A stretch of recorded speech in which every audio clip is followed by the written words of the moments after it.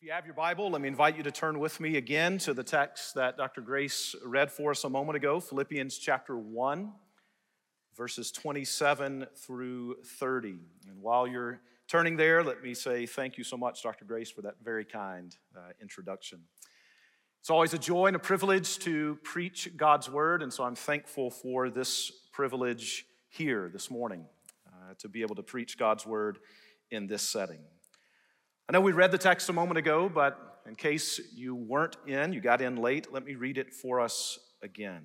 So hear the word of the Lord from Philippians chapter 1, verses 27 through 30.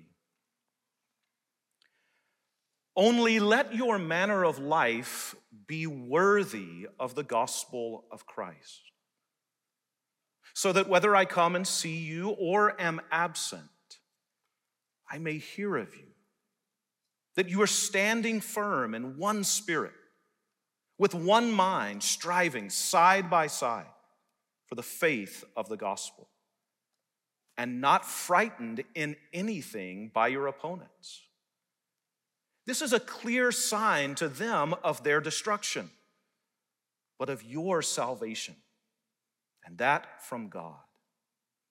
For it has been granted to you that for the sake of Christ, you should not only believe in him, but also suffer for his sake, engaged in the same conflict that you saw I had, and now hear that I still have. This is the word of the Lord. Thanks be to God. The American journalist John Gunther once said, "If a man's from Texas, he'll tell you. If he's not, why embarrass him by asking?" Now, my guess is those of you who are native Texans would give a hearty amen to that statement. Yes, there you go.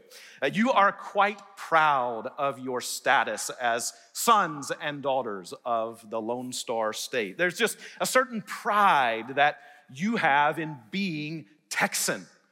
And for those of us who are not from, not from here, you treat us, no, don't misunderstand me, you treat us very well. You are kind and welcoming to us, but let's be honest. You pity us for not having had the fortune of being born here. You pity us for not having the privilege of being Texan. Well, that's kind of what it was like during the Roman Empire. There was a certain pride and honor that people had in being Roman citizens. It was a little like being a Texan, because people who were Roman citizens were very proud of that status. It was a privilege that not everyone enjoyed. And remember, Philippi, place where this letter is being written, Philippi was a colony of Rome, which meant that the Philippians enjoyed the privilege of being Roman citizens. Now, of course, with that privilege also came responsibility. You see, Roman citizens, like the Philippians, were expected to conduct themselves, to live in a certain way, in a way that was becoming of a Roman citizen, in a way that was fitting and appropriate for Roman citizens to behave. In other words, they were expected to live in such a way that their lives promoted and honored the Roman Empire. So the Apostle Paul, knowing that this mindset exists, knowing this expectation, knowing that this is just the cultural air that the Philippians breathed, uses that mindset. He applies that mindset to this church. He tells them in verse 27, only, now don't miss the force of that first word here. Only. Just this one thing. Whatever else you hear, don't miss this. He's stressing and emphasizing the importance of what he's about to say. Only let your manner of life be worthy. Let your conduct be worthy. Only behave as citizens worthy of not the Roman Empire, but of the gospel of Christ. Now, later in this letter, in chapter 3, verse 20, Paul is going to remind the Philippians that they are citizens, not just of Rome, but they are citizens of heaven.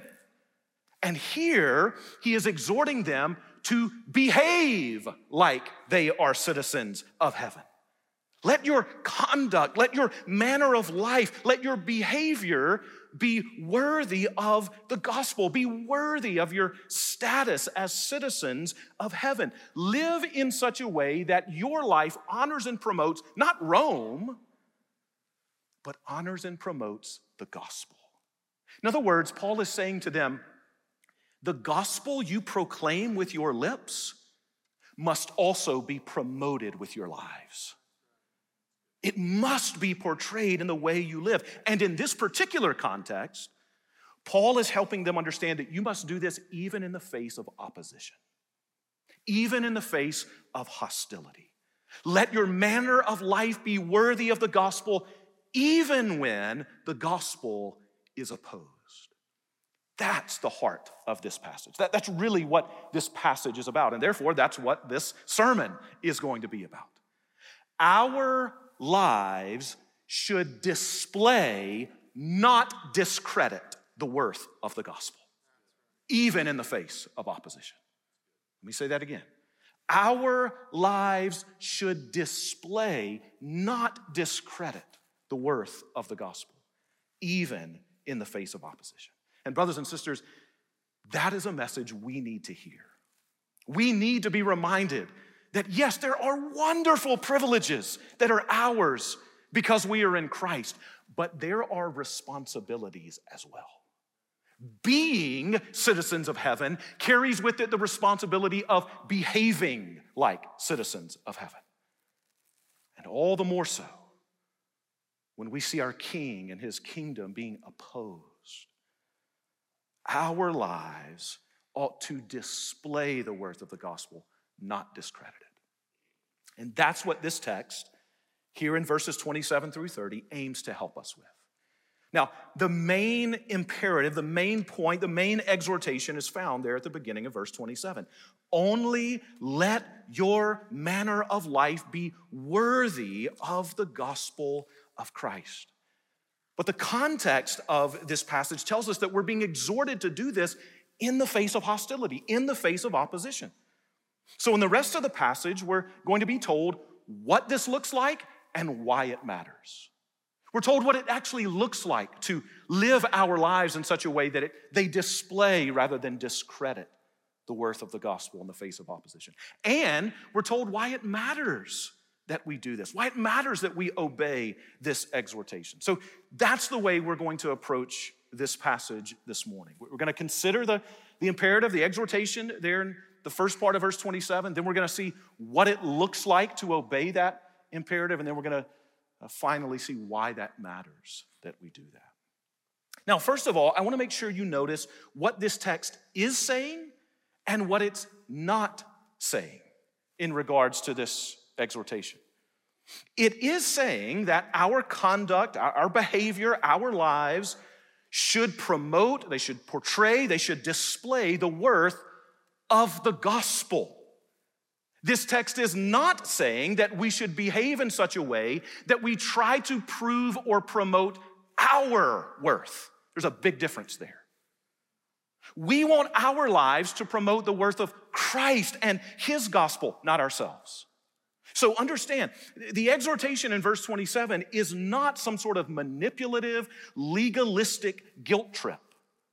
Paul is not saying, you better live your life in such a way that you prove you are worthy of God. That's not what Paul is saying. No, rather, Paul is saying, live in such a way that you prove Christ's worth to the world. That's what he's saying here in verse 27. And notice, Paul says this ought to be the case whether he comes to see them or he doesn't. Keep reading in verse 27. Only let your manner of life be worthy of the gospel of Christ, so that whether I come and see you or I am absent, I may hear of you that you're doing this. In other words, Paul is trying to help them see, look, this ought to be the consistent way you live your life, whether I'm there with you or not. In other words, this is just standard Christian living. This is the Christian life 101. That's what Paul's trying to help them realize. All the time, our lives ought to display rather than discredit the worth of the gospel. Now, the question becomes, what exactly does that look like? How do we do that? Well, we're given 3 descriptions here in this text of what it looks like to make sure our lives are displaying the worth of the gospel rather than discrediting it.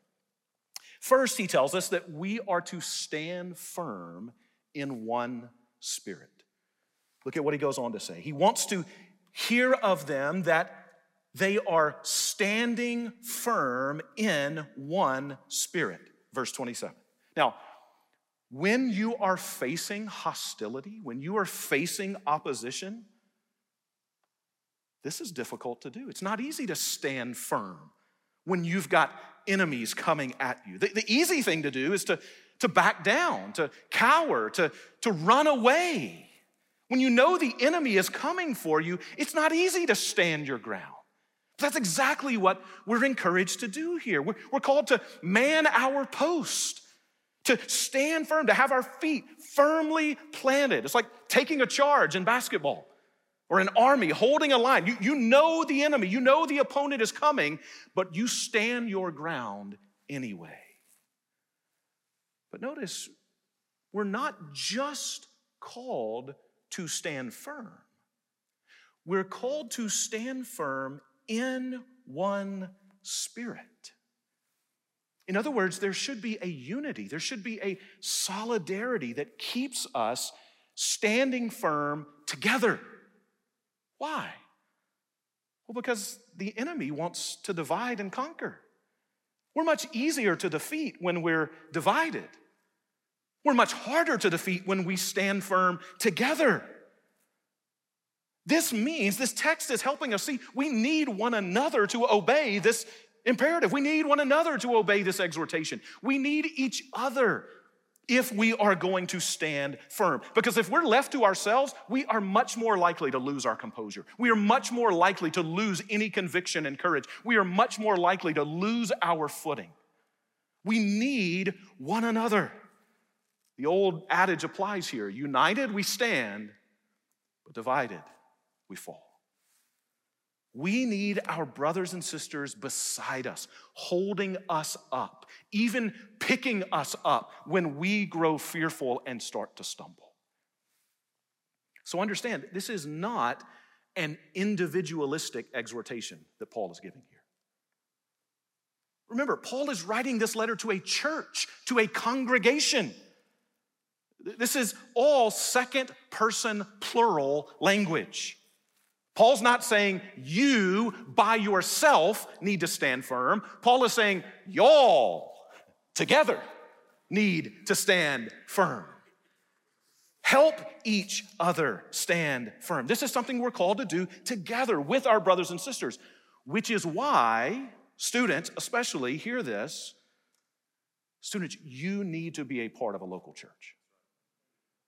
You need to be a part of a local body of believers where you have brothers and sisters who can stand with you and who you can stand with.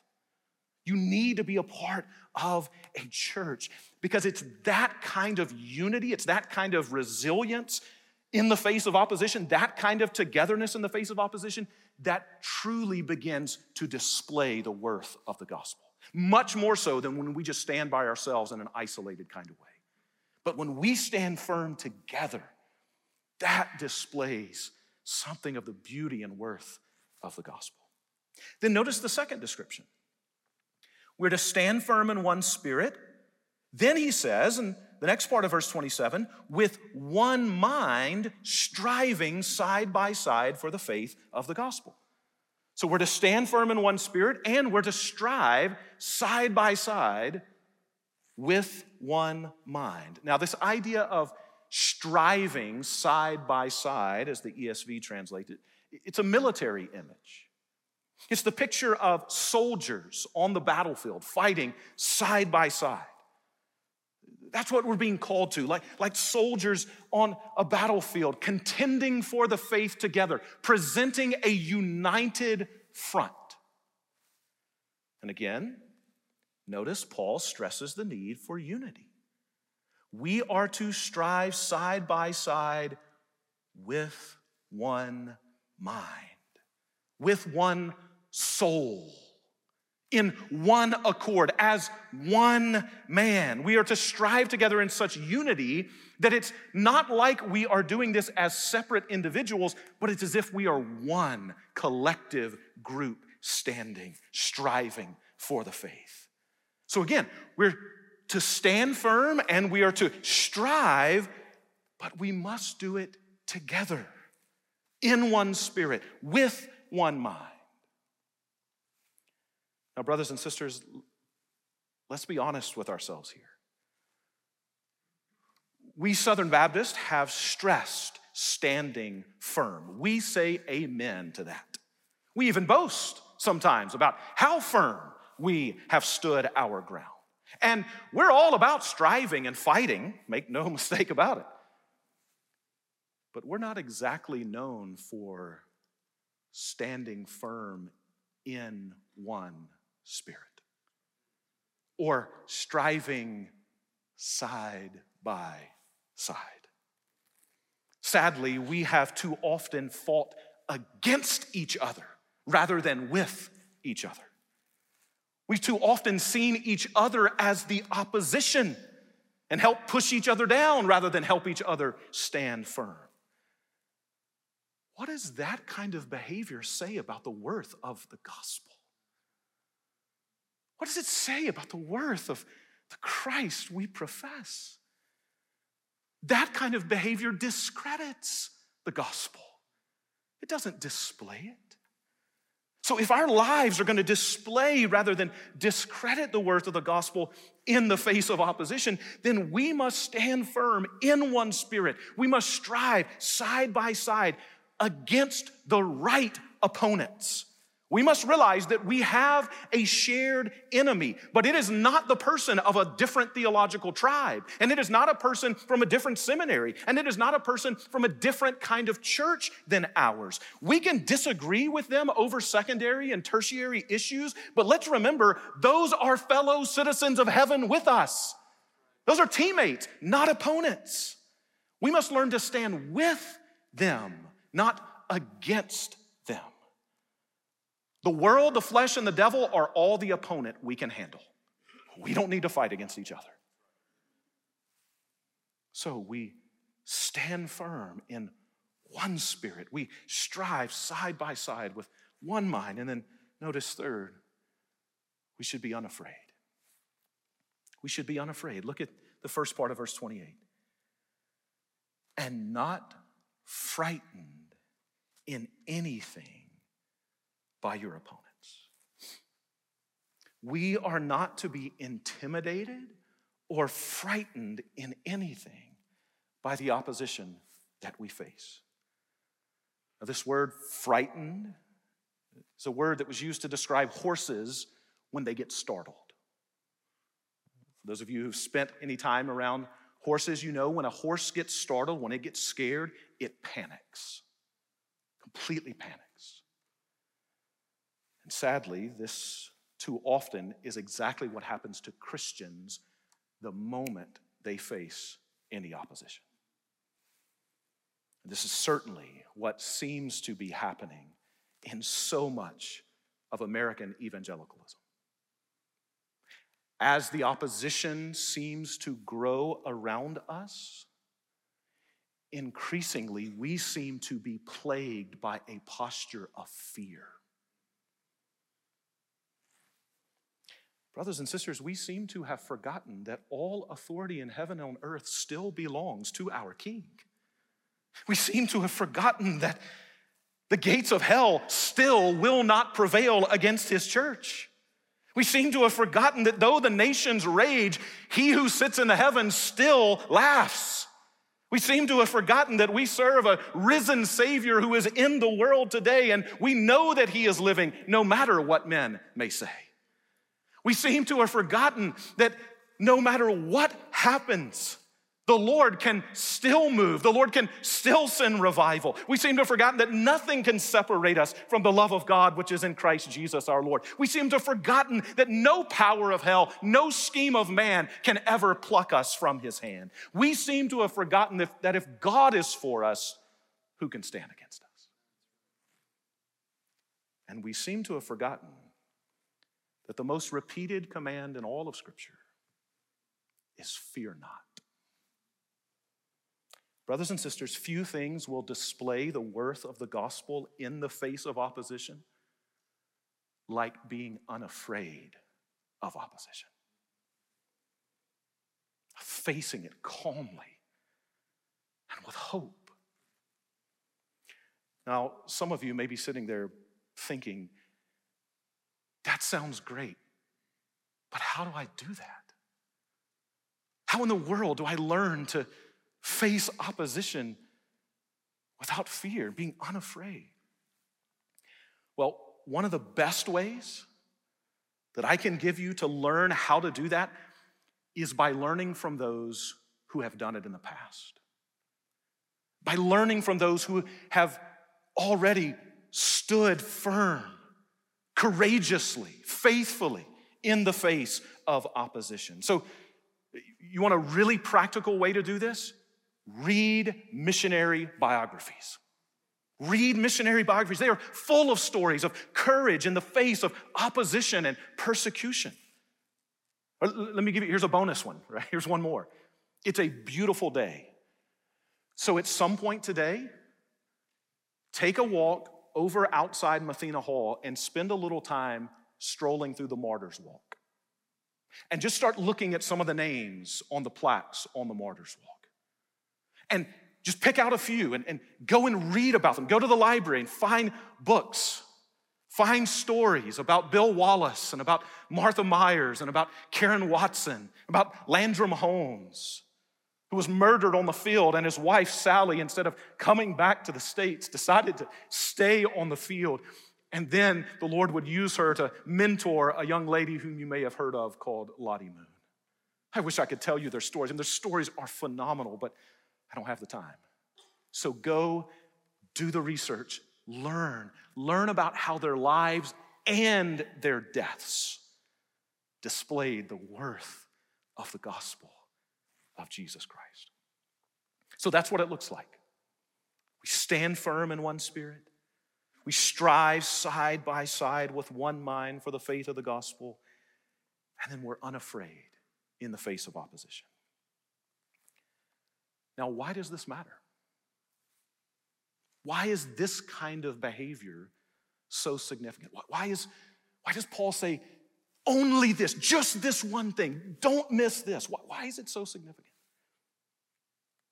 Two reasons this text gives us. Number one, because of the sign that it is. Because of the sign that it is. Look again at verse 28. This is a clear sign to them of their destruction, but of your salvation, and that from God. When we persevere under persecution, when we stand firm, unafraid in the face of opposition, it is a two-sided sign of God's verdict on the last day.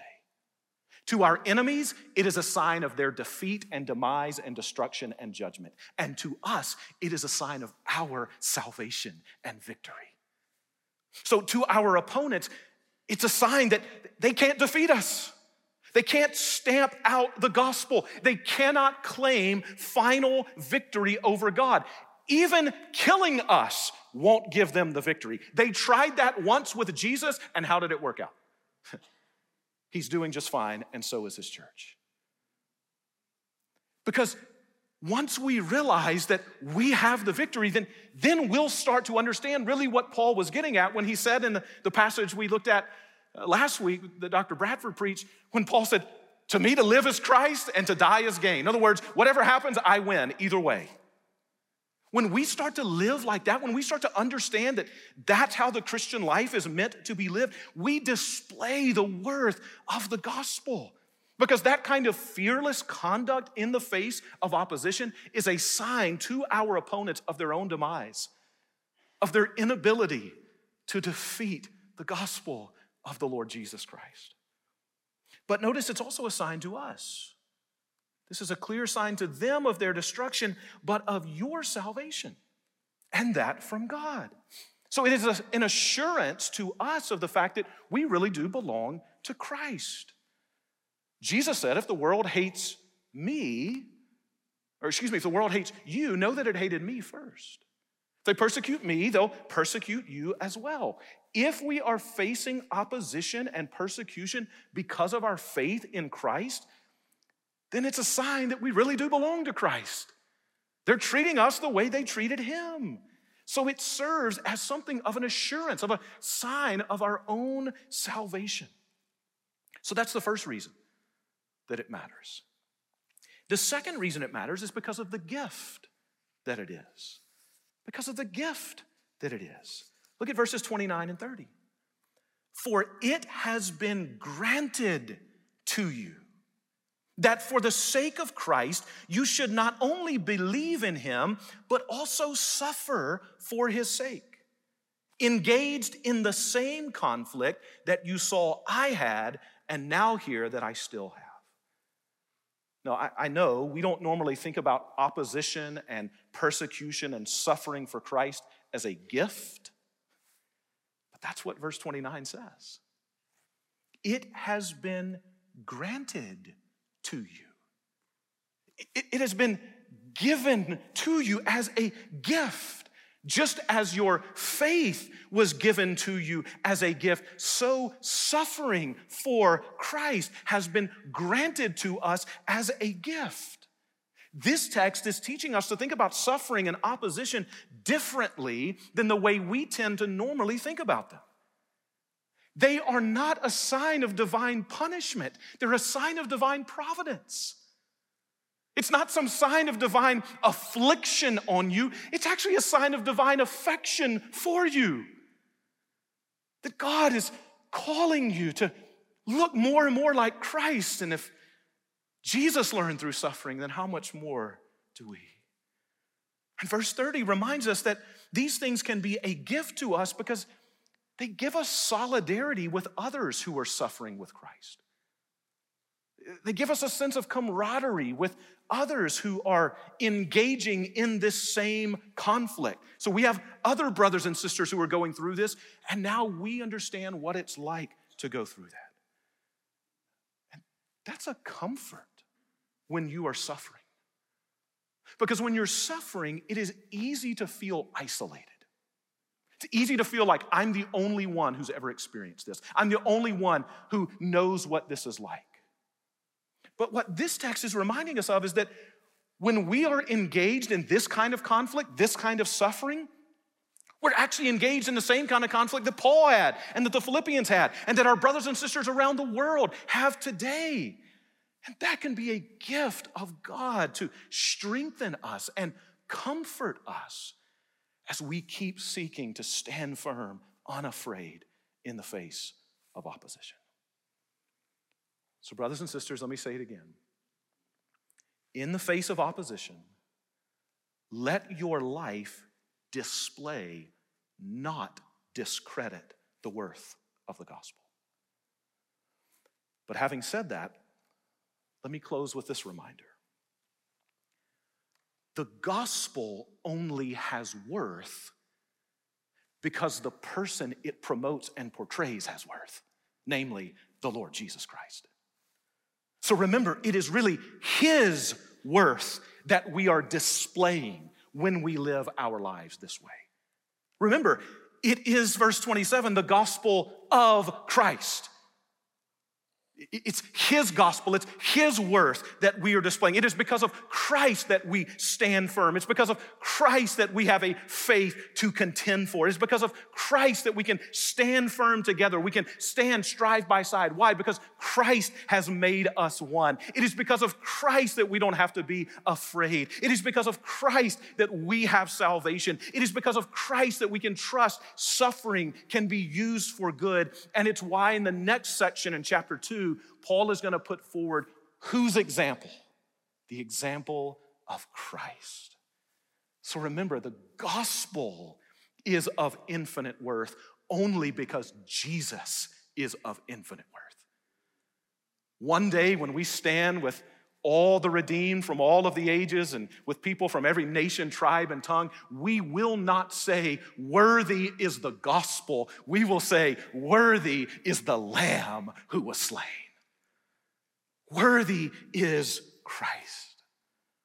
So the first step in living a life that displays the worth of the gospel is simply recognizing and rejoicing in the one to whom the gospel points. Recognizing the worth of Christ. It is to say, my worth is not in what I own. My worth is not in the strength of flesh and bone.